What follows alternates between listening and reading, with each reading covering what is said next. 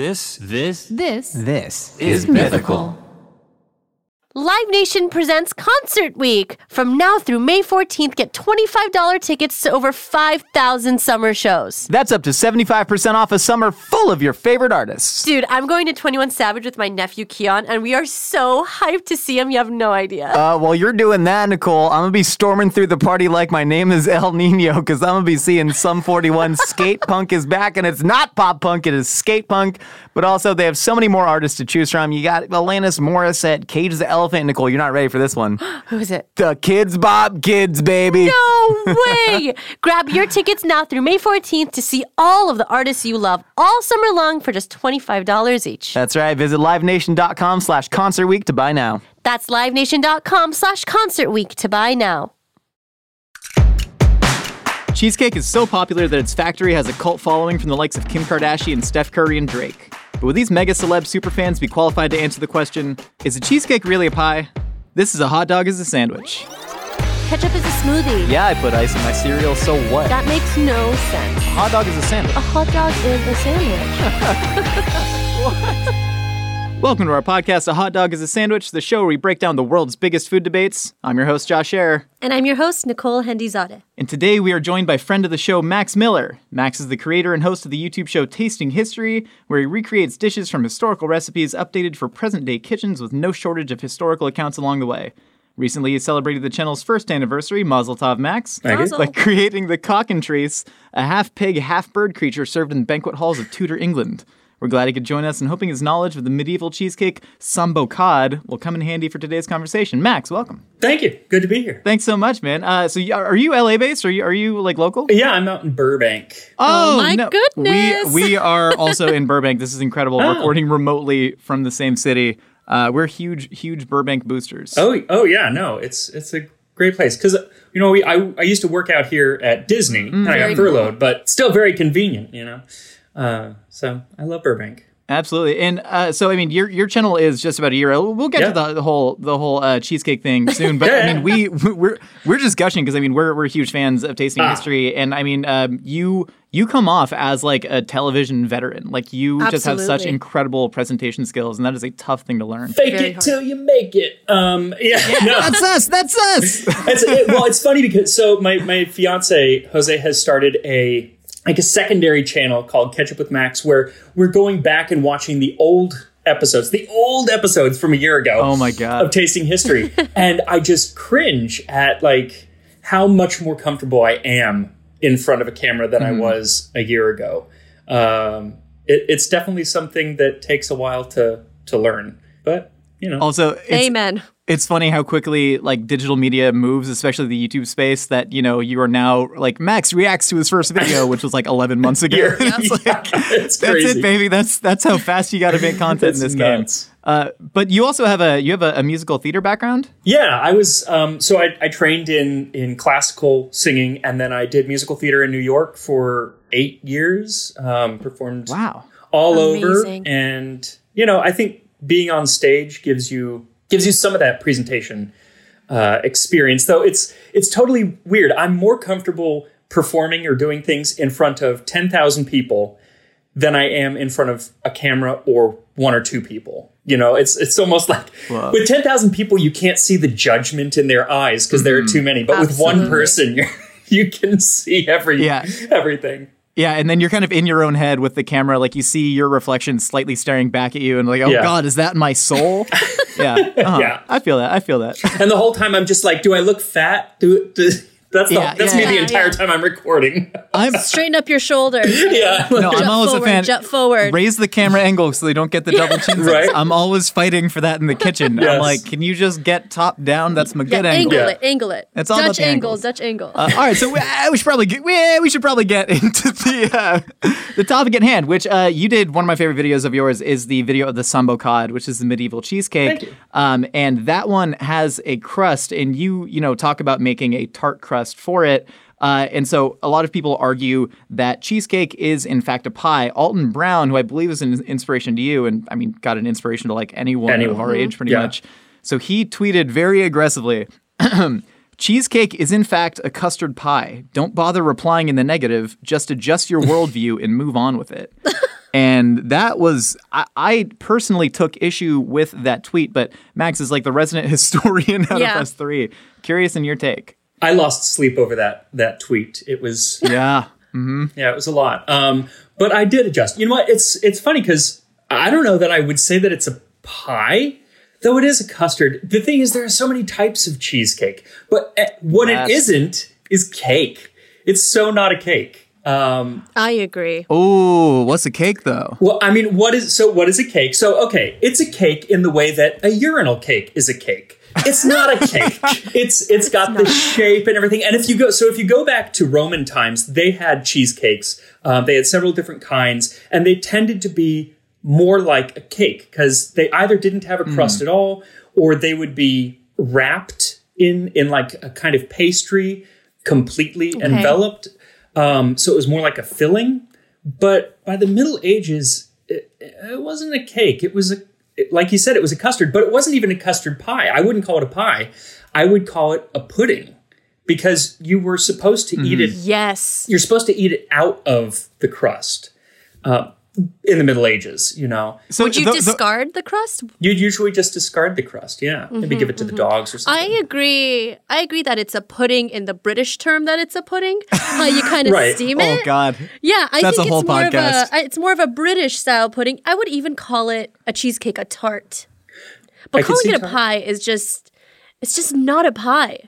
I can't, if I go to the store and I say, hey, honey, get me a pie, and he brings me a cheesecake, I'm going to say, what are you doing? I wanted cherry. I wanted strawberry. I wanted, mudslide. Well, it's funny, though, because pie is like a very American term, right? Yeah. If you're in any of the Commonwealth countries and you say, hey, give me a pie, and you don't come back with something that has like, I don't know, organ meats and curry powder and tomato sauce on it, then that's very weird for them. So this is all, we often talk about in this podcast that so many of these arguments that we're looking at, we like kind of have to view through an American lens because that's what we grew up with. The terms are different. Exactly. But I mean, that said, cheesecake is a concept that it's spread all over the world, right? Yes, and correct. so when you talk about is cheesecake a pie, first you got to discuss what does is cheesecake mean? Because there are so many different kinds of cheesecake. I mean, has anyone been to Uncle Tetsu's in the, where is it? Is it in Westfield, Century City? Yes, it is. Yes, it is. The Japanese jiggly cheesecake? Yeah. That, like, what is it? Sometimes they call it cotton cheesecake or yeah. like exactly. That. That's a souffle. But cheese, it is. Yeah. But I mean, that said, correct. But that said, like, would you say that they are inaccurately calling that a cheesecake in the same sense that a New York cheesecake is inaccurately called a cheesecake? Also, I will say the Japanese cheesecake, there's flour in it, by the way. Yes. And there's flour in a lot of cheesecakes. Flour. So, there's some sort of starch. Yeah. There are typically eggs. I mean, obviously, it's a souffle, so there are eggs in there.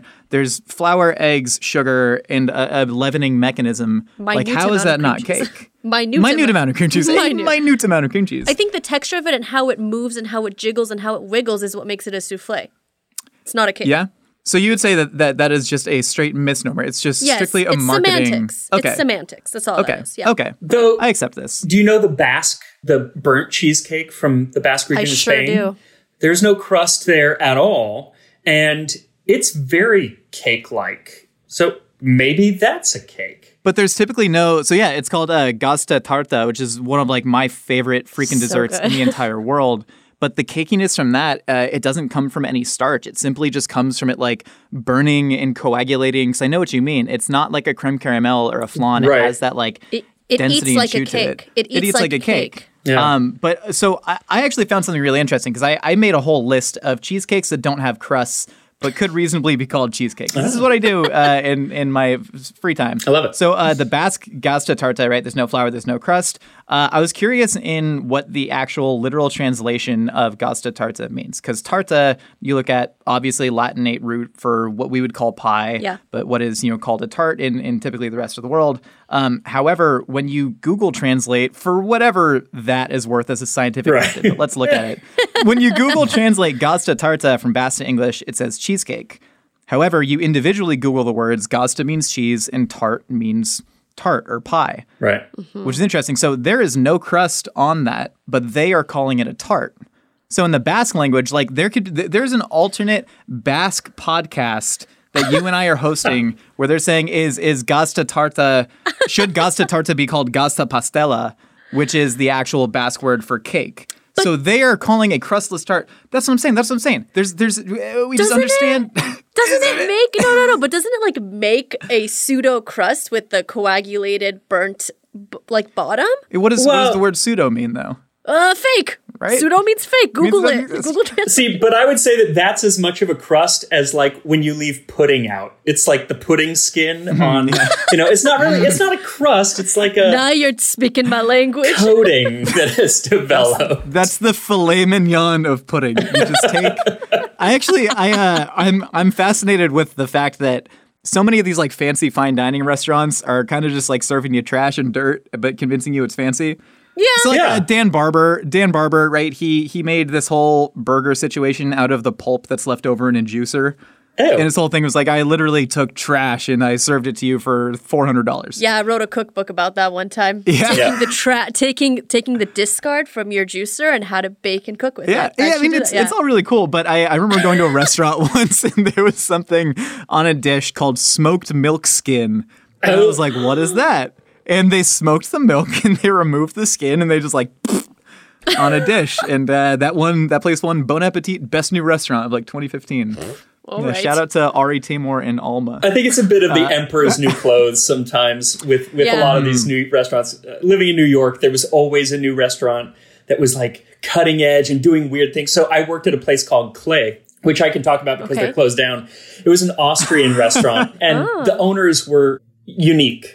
Eccentric, very eccentric people, and they ended up making a ice. So the one of the owners got pregnant, had a baby, and they ended up selling ice cream and cheese and everything with her breast milk. Stop it! Oh yeah, there were big write-ups in the New York Times and everything about it. They closed not long ago. How is that legal? Is that legal? No. It's not legal. That can't be legal. You are not allowed to sell breast milk, but you are allowed. So I think how they got around the breast milk thing is that it's the same way that chefs in California were getting around the foie gras ban, where it was illegal. Yeah, it was illegal to sell foie gras, but you could sell a $15 plain piece of brioche and then give the foie gras for free. I don't think it's actually legal, and I just think that no one cared to shut them down because, like, what is the LAPD going to go enforce that? But I think that's the same thing because breast milk you're not allowed to sell for commerce. But this is actually an issue for women who can't breastfeed. They're like, well, I would typically buy it from someone who is selling it. So instead they do like a network of sharing. Who thought we were going to get into the politics of breast milk in this episode? Yeah, I guess we all. This was actually on my list of things to cover. No, wait, hold on. Back to cheesecakes. So the origin of the word cake, Max. I don't know how you are on the history of etymology, but I have a solid 38 minutes of Googling under my belt. Excellent. So I'm kind of an expert. But, pie comes from Middle English and typically refers to a savory pie. The word cake, actually, though, takes its origin from, like, the Nordic languages. So, like, typically, like, Old Danish, kaka, and there is a Swedish cheesecake, Swedish and Danish, because they share a very similar language, right? If you ever see a Swede and a Dane talk, it's just like chatter. Nope. I grew up with a lot of Swedish and Danish friends at UCLA. We would recruit them for pudding? We would recruit them for the large power sports. So we'd get the big Vikings to come in and throw the hammers for us. Makes sense. But anyway, so I ate a Swedish ostkaka, which is also a crustless cheesecake. And interestingly about the idea, because a lot of people say that, cheesecake does not contain the cake ingredients, which are typically flour. But this one is made with almond flour, which I know is not a grain. However, like, would you reasonably call something made with almond flour a cake? Yeah. Like a... Yes. Right? Especially during this time whenever there's so much, like, different ways to use almond flour and alternative flours. That's what I'm saying. Yeah. So, like, that to me is, like, very, very phenotypically a cake, right? So it is literally a cake made of cheese that, like, somewhat eats like a New York cheesecake, but there is no crust on it. So to say a cheesecake is a pie... But then, I mean, you got all the Swedes and a couple Danes peppered in, and you don't want to piss off the Danes, Nicole. You do not want to piss off the Danes. They're coming. They will come storming your monasteries. Killing. Yes, they will. I don't want that. They got that. their runes. No, that was the Norwegian death metal murders. Does anyone know what I'm talking about? Yeah, I do actually. I was actually watching those videos last week. Really? Yes, and I learned all about there was a band, and the lead singer's name was Death. The guy, Adironymus, something like that. I know exactly what you're talking about. It's like this weird Norwegian guy that like killed the band member, and it was really interesting. Very. You should watch it. Max, the black metal, black metal bands in Norway. This? I'm writing this down.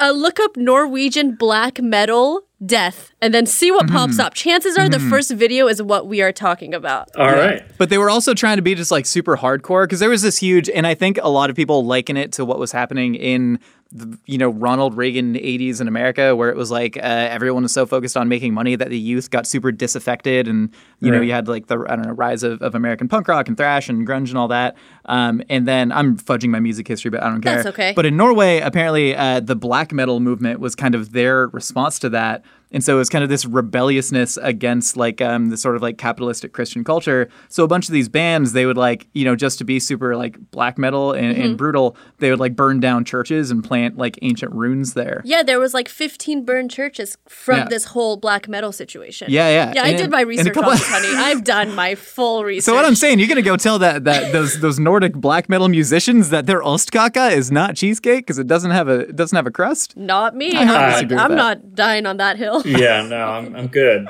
They can call it whatever they want. We're so excited to introduce you to Great Jones. Great Jones makes high-quality, thoughtfully designed cookware that's so stunning you won't want to put it away. From Dutch ovens to ceramic dishes to non-stick sheet pans, they've got you covered. Heck yeah, they do. Their products come in a variety of amazing colors, from classic black and white to pinks, greens, yellows, and blues. And the best part, Nicole, everything's non-toxic. Josh, I've been in the market for a kettle for months. Yeah, I've heard you talk about it a weird amount. Yeah, I've bought like a bunch, returned a bunch, but I just got my hands on the Great Jones Fellow Kettle collab, and I got it in the color broccoli, and I'm so excited to make artisanal teas and coffees. I'm trying to get on my coffee game right now, and I'm so excited to use a gooseneck kettle. You have no idea. I'm excited to use their yellow hot dish, a.k.a. casserole dish. Shout out to Minnesota and Fargo, North Dakota. But right. I'm at that point in my life where I'm like, I'm an adult. I should have nice vessels to serve food out of. Sure, fair. Instead of just serving it on like stainless steel restaurant style things. And I like it. It's cute. It's got a good design. Bakes really well. Holds heat. I'm in, baby. And once you try Great Jones, you'll want to share it with friends. They make stunning gifts that are actually useful. Weddings, housewarming parties, birthdays. It's the perfect gift for the foodie in your life. So upgrade your kitchen and replace those old, rusted hand-me-downs with bold, beautiful, long-lasting pieces from Great Jones. Get started today at greatjones.com and get an extra 15% off your first order with promo code SANDWICH. That's greatjones.com, promo code SANDWICH. There's one more example, Nicole. I gotta give. Okay, have you ever been? We're all in LA. If you go to 7-Eleven, there is a little basket. There's like a basket that has the cookies and the brownies by the cash register. Right. Okay. And and in there is one that says quesadilla. And it's a little cake. And it is a Salvadoran cheesecake. For some reason, they sell them. I mean, not for some reason, because there's a huge Central American population in LA, and because they're delicious, but they're selling quesadilla salvadoreña in there. And so the quesadilla salvadoreña is a Salvadoran version of cheesecake. It is made with queso duro blando and then Salvadoran crema, which to me is the Cadillac of all cremas, rice flour and sesame seeds. And it is actually, there's some debate on the etymology on whether, because quesadilla, right, it's the diminutivization with the ia suffix, and then queso means cheese. But some historians think that it comes from the Spanish quesada pasiega, which is a Spanish version of that Basque crustless cheesecake. And so this is like a diminutivization of the Spanish parent dish.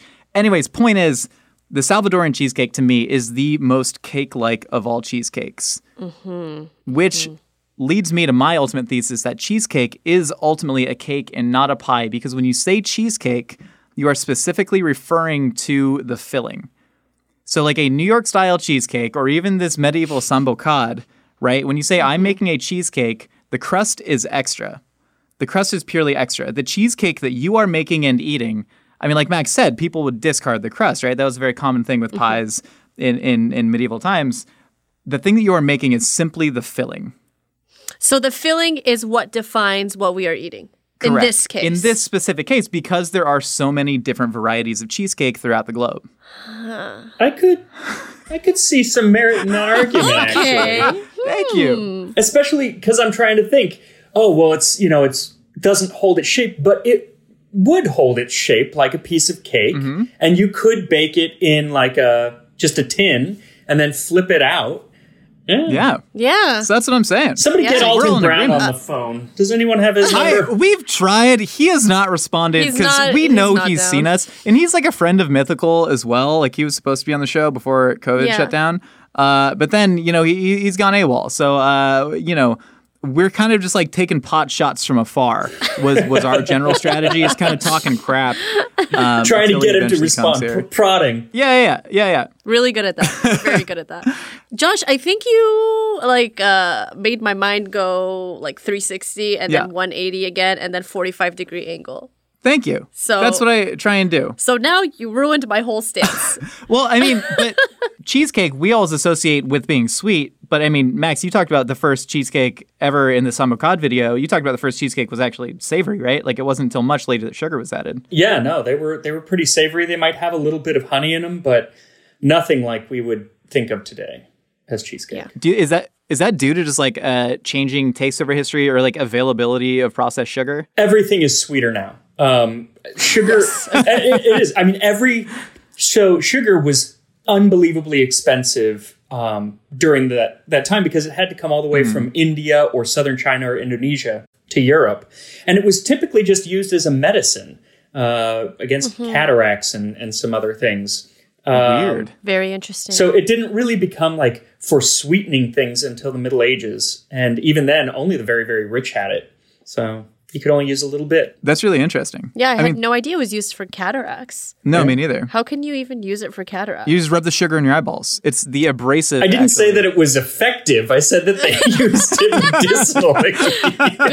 Good point. That's like all those ancient things. Like I remember I had a toothache once and they were like, well, for toothaches in, medieval times, they would rub raw garlic on it. And I was like, that seems like it's something that will work instead of calling up the dentist. And I just rubbed raw garlic all over my gums. And then my teeth hurt even more. And I just had the raw taste of garlic in my mouth. Ouch. And so that was a very fun time. And no dentist wanted near you. They were like, oh, man, dude, what did you do? I'm really fascinated by these recipes that people, I'm sure you've heard, you may have done a video on it that I missed, but about the origin of ketchup. I haven't yet. It'll be soon. I'm sure you will, but I'm always fascinated by when people, talk about these recipes that existed 4,000 years ago, right? And they say ketchup actually comes from, ancient China, where it was, essentially a fermented fish sauce, like garam or Vietnamese nuoc mam.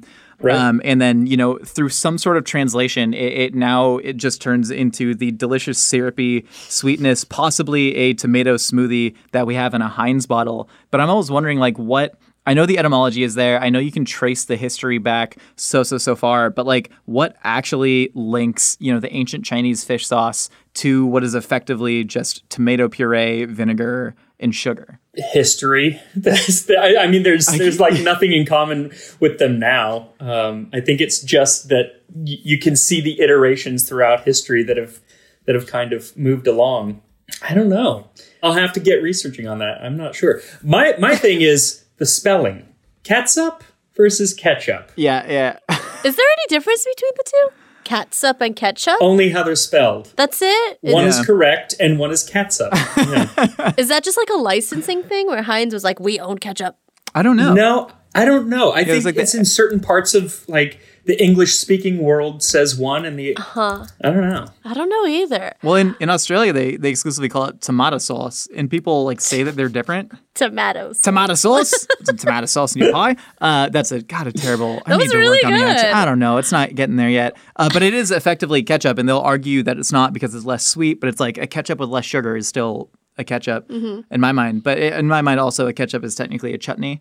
And a really beautiful, complex one at that. Yeah, I would consider ketchup a chutney. I have a question about cheesecakes. If you could be any cheesecake on the Cheesecake Factory menu cheesecake, which cheesecake would you be? Easy answer. Which one? Oh, the pineapple upside down cheesecake. That's the best cheesecake far and away. Well, it's really okay. So Cheesecake Factory. How did you know that? Straight off the bat. Because I love the Cheesecake Factory. They do a really great job at what they set out to do, which is to create. It's like I don't know, a weird ancient Egyptian themed nightclub that has cheesecakes and $6 daiquiris. Yes, very awesome. And you go there and you have a great time. Do they serve the best food in the world? No. Is it the best cheesecake in the world? No. Do I have an awesome time every time I'm there? Of course. But their pineapple upside down cheesecake, it's got the syrupy pineapples baked into an actual thin layer of honest to God cake. Yeah. And then there's the cheesecake layer, and then more layers of actual cake. Okay, what happens whenever the crust of the cheesecake is no longer a crust? What if they get all fancy with it? What if they put cinnamon rolls on the bottom? What if they put pineapple upside down cake on the bottom? Now is it a cake because it has a custard in it? So a lot of people, I mean, this became a big meme of is cheesecake, a cake or a pie, but a lot of people are like cheesecake is a tart.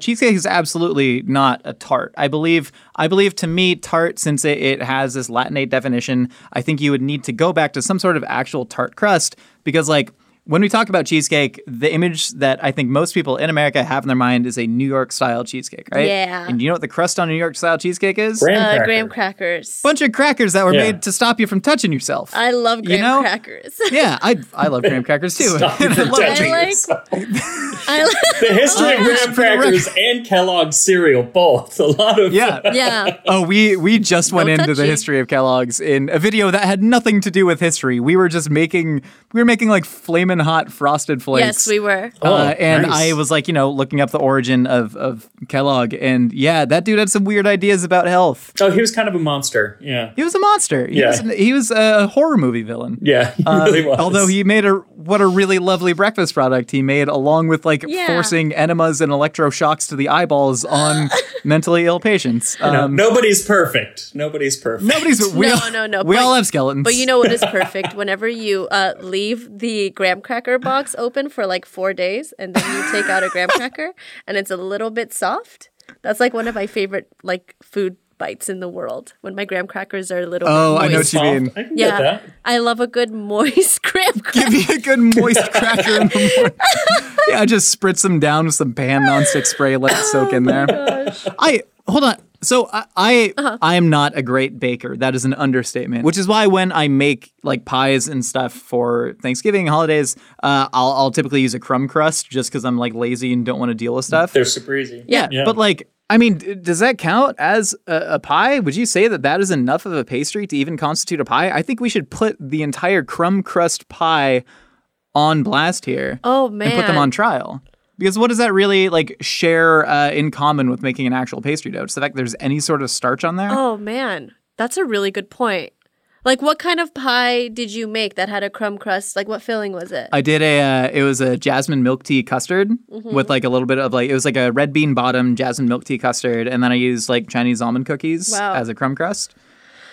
I don't know. What do you think, Max? I think it does count as a crust because, okay, so what's in a pastry crust? You've got flour, sometimes sugar, butter maybe, or water, and something to hold it together. What's in a crumb crust? All those same ingredients mashed together. But I guess it'd be like if you took a hot dog and then pureed it into a pate and then put it back inside a casing to me, It's like, is that really a hot dog at that point? That's what I plan on doing for lunch, yeah. Oh, no. It's good for the soft-teethed community. Oh, no. Like me, if you have soft teeth, then you need your hot dogs pre-chewed, essentially. What happens whenever you take a cheesecake filling and then you pour it into a cupcake mold? Is that now a cupcake? Or is it a mini cheesecake? Oh, no. Is it a mini tart? What happens whenever you do that? Have you ever put an Oreo on the bottom of that? And then you peel it, and then it's like, oh my God, look at the paper. Oh, it it's comes so out endearing. so nicely. Oh, it's so endearing. What's that now? Is that a cupcake? Yes. No, it's flat not. out. If I have made my bed that cheesecake is indeed a cake because many have some sort of starch or otherwise starch equivalent, such as almond flour mixed with cheese, I must now eat the fact that if you pour that delicious souffle and or custardy cheese mixture into a cupcake mold, then it is indeed a cupcake. I just got really warm because you angered me. This here is a situation of where he's taken a stance, someone has taken a stance, and they're unwilling to move, and now it's forced him into crazy talk, is what this is. Yeah. This is crazy Welcome to the podcast. Yeah, welcome to the show. Welcome to the show. This is exactly what happens every single week. We have decided much worse in the past that cereal is soup, and that if we eat a hot dog, technically we become a hot dog. Yeah, that was a bad one, time. man. That was a bad time. Anyways, I mean, in conclusion, what is warp? Rap. Oh, okay, Maggie. No, warp. That song. Oh, by the Bloody Beetroots. Yeah, and Steve Aoki. Yeah. Yeah, do you want to beatbox it? Absolutely Warp not. 2.0. Don't ever ask me to beatbox. Max, how are your beatboxing skills? What's so weird is Jose asked me that last night. Nobody's ever asked me about my beatboxing skills, and twice in 24 hours, they're not good, okay? They're not good. Well, work on it. Jeez, I don't know what to tell you. I got nothing. I got nothing for you, man. You had 2 beats in there. Yeah. All right, so in conclusion, Cheesecake, do we have any final stances? I mean, I am now in the mode where I believe it is a cake so much that I am into crazy talk. Max, what do you think? I would say that it depends on the variety. Sometimes it's a cake. I would never go with pie, though. I would say sometimes it's a cake, and sometimes it is a souffle with a crust. The crusted souffle.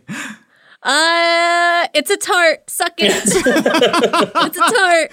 Fight me on the internet. Out of left field. No evidence. It's a tart. It's a tart. Fight me. That's it. You can't tell the fans to suck it. I did. Max, I don't know. Did it.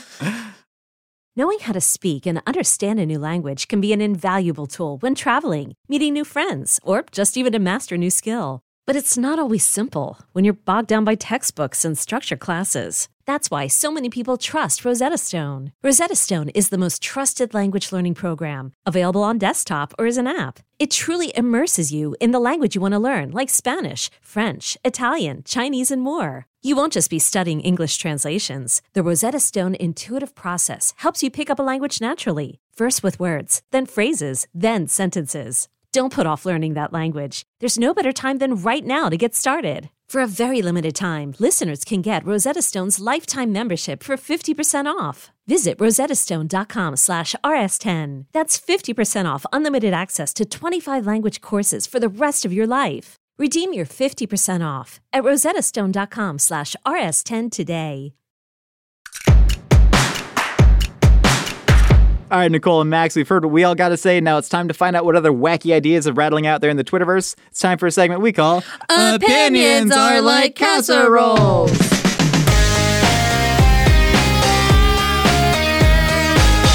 That was the most in tune we have ever been. We finally learned to harmonize. That was kind of embarrassing. Years. It's because but whatever. Nicole has a theater background as well. Nicole, tell me. Okay, so my mom put me in Taste of Broadway classes for like 7 years.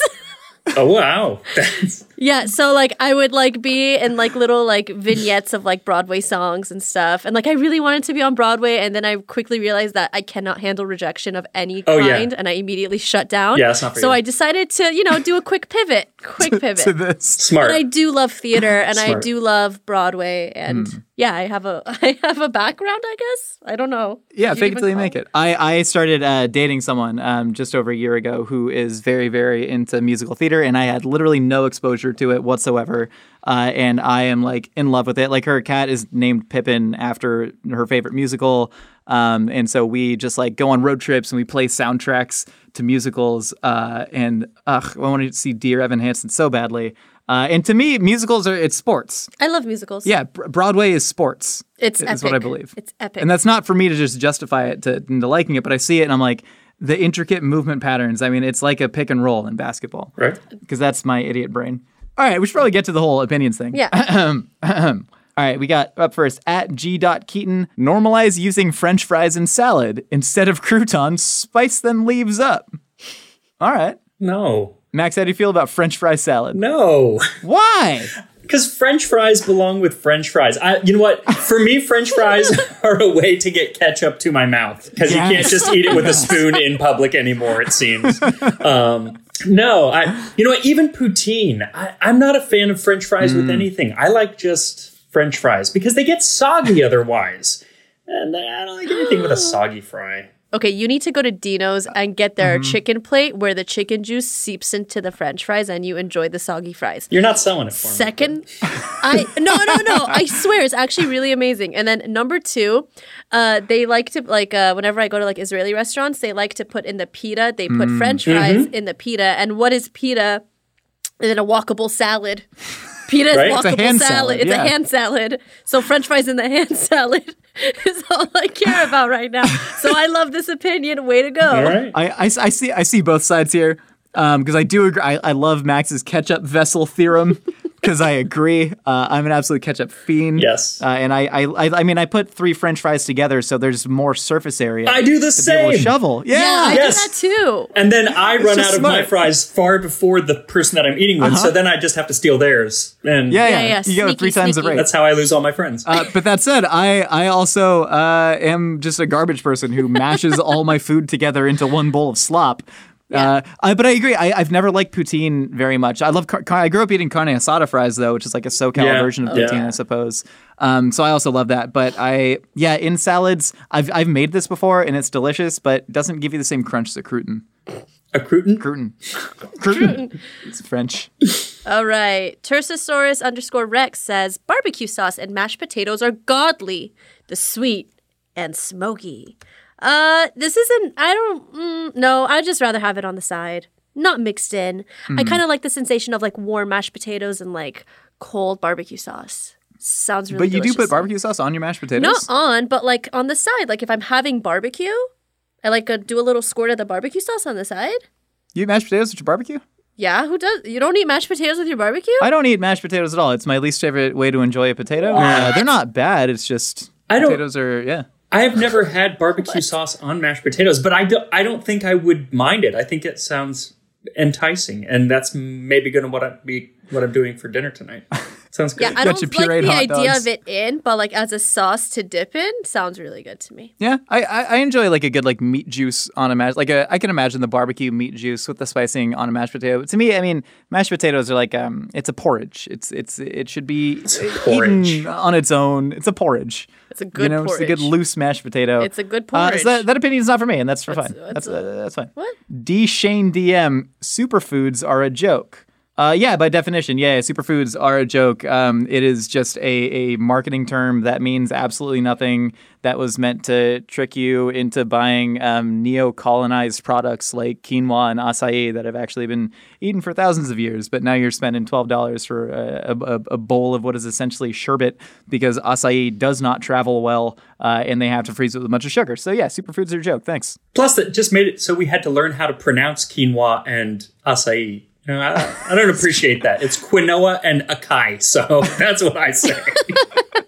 I think acai is like a race in Star Trek. I have no idea. The acai. Are they actually but how could they be a joke? What do you mean? What do you mean? How could it be real? What's the definition of a superfood? Isn't it? I don't know. Like that contains all 24 ribosomic. No, it means nothing. There's foods that are good for you and there's foods that are bad for you. Of course, but but a superfood they're always like no heart disease, no cancer. Your babies will be geniuses. They don't stand up to scrutiny. I don't know. I guess I'm just like a dumb LA girl that believes that if I put spirulina in my smoothie, I'll be invincible. I don't know. I like to believe that superfoods are real. But maybe that's just because, I don't know, I never believed in Santa Claus. I don't know. It gives me something to believe in. It gives me something to believe in. This is the saddest Santa Claus story ever. I don't believe in Santa Claus, but acai. That is the most West LA Jewish thing I have ever heard. I didn't get to believe in Santa Claus, so now I have to believe in goji berries and acai. Yes. Oh, no. I need something to believe in to perpetuate my childlike manner. Nicole, that is the only good argument for superfoods existing. Thank you. Yeah. All right. Xenokai says Oreos dipped in KFC mashed potatoes and gravy are the perfect blend of sweet and savory. So much mashed potato content lately. This sounds disgusting. Sorry. I'm going to go with not so much. But you know what I used to do in college was I dipped Oreo cookies in cherry Coke, and that was my thing to do. So I can't really judge anybody on what they eat with their Oreo cookies. We just talked about how much we love eating like soggy graham crackers. Yes. I like soggy graham crackers, but I'm not going to put it in my mashed potatoes and gravy. No, though I do think a mashed potato without the gravy with Oreos mixed in, like a cookies and cream mashed potato, that is the only way I could see mashed potatoes really working as a successful Cookies dish. and cream mashed potato? Well, I mean, you can put, potatoes have a relatively neutral flavor, right? Like, there's not a ton of, sweet potato pie. Why wouldn't you make, like, a white potato pie? Okay, fine. I could see them serving something like that at the Cheesecake Factory. I'm not going to lie. Fine. Mashed potato. Whatever you say, Josh. Where are we at? Oh, at CM1607, a pinch of salt must go into chocolate milk.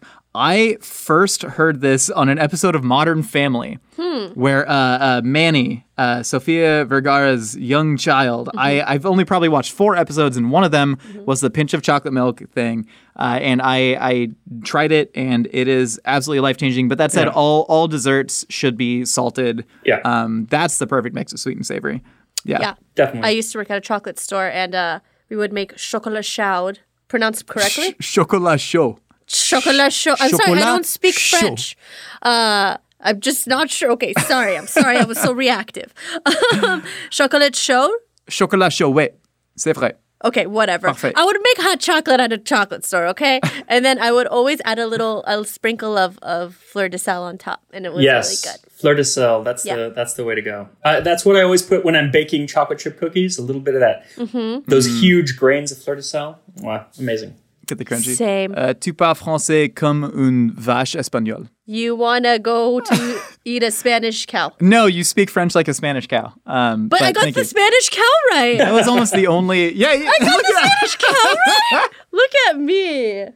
Muy bueno. Oh, no, Nicole, this is yours. This is yours to read. Pretentious Hippie says, ketchup is a waste of everyone's time. I'm fascinated by ketchup. It's delicious. I love ketchup. Because I think people, I mean, they say ketchup is a food for children. You see, like, a lot of burger purists say that, like, if you're over the age of 10, you should not be allowed to put ketchup on a burger or whatever. I'm just wondering, like, what is people's obsession with conflating, like, lack of pleasure with adulthood? Yeah, you know? I don't get it. Well, and so they're at saying, what like, point does, like, your flavor, like, oh, you can't have sweet stuff anymore? That, like, is there a cutoff age? There shouldn't be. There shouldn't be. Silliness. Puberty. Once when you get your first chest hair, you can no longer consume ketchup. At 23, I would have not been able... That is true. I did not have armpit hair going into college. Like, not a one. But I was big. I was 6'2", 260, not a single armpit hair. Never shaved in my life. And then now I just got, like, the lower back is just like a little shag rug. It's bizarre. Caught up with you. Just caught up so fast. I think the last podcast we talked about my newfound nipple hairs. They're there. They're there now. All right, at @loveitfirst_bite. Crabs are just undersea spiders. Crab leg equals giant spider leg. Yeah, honestly, if you really look at it without any sort of cultural bias, the idea that we eat crustaceans is like a little bit bizarre. Yeah, because they are just monstrous. I love them. Yeah. Gross, but I love it. Yeah. R. Stephen Finn says pickled beetroot, cheddar, and mayo is a god tier sandwich. Lots of god content, lots of potato content. What I don't get is, do people in England say beetroot? That's a Commonwealth thing, yeah. Yeah, okay, yeah. This sounds okay. Yeah. I'm not, like, passionate about anything going on here. I love the pickled beetroots. They did that one song, Warp 2.0 with Steve Aoki. You know? Oh, it is joke. Yeah, I love pickled beets. I grew up eating them because my grandma is from South Africa. And so we would all just have like a can of pickled beets at the table. And, you mash it with mayonnaise. It becomes like a pink slime situation. Really delicious. I'm down for the sandwich. I think we need to eat more gross stuff from Dananda. I've never had one, so I can't say either way. And I'm not even sure that I can imagine the flavor combination there. So I'm sitting out that. You've never had a pickled beet before? No, I've had a pickled beet, but not in that configuration that they were talking about. Same. I never want to try it. I like beets because they're like pickles but mushy. Okay. Yeah. That's it's good. all soft. That's the soft teeth community. We ride for each other. I ride for them. They ride for me. And on that note, thank you for listening to A Hot Dog is a Sandwich. If you want to hear more from us here in the Mythical Kitchen, we got new episodes for you every Wednesday. And Max, thank you so much for joining us. Where can our listeners hear more from you? YouTube.com/tastinghistory is the best place to find me. What the heck is YouTube? I don't know. Well, the kids are watching it. If you want to be featured on Opinions Are Like Casseroles, you can hit us up on Twitter @MythicalChef or @Hendizade with the hashtag #OpinionCasserole. For more Mythical Kitchen, check us out on YouTube where we launch new videos every week. And of course, if you want to share pictures of your dishes, hit us up on Instagram @MythicalKitchen. See y'all next time.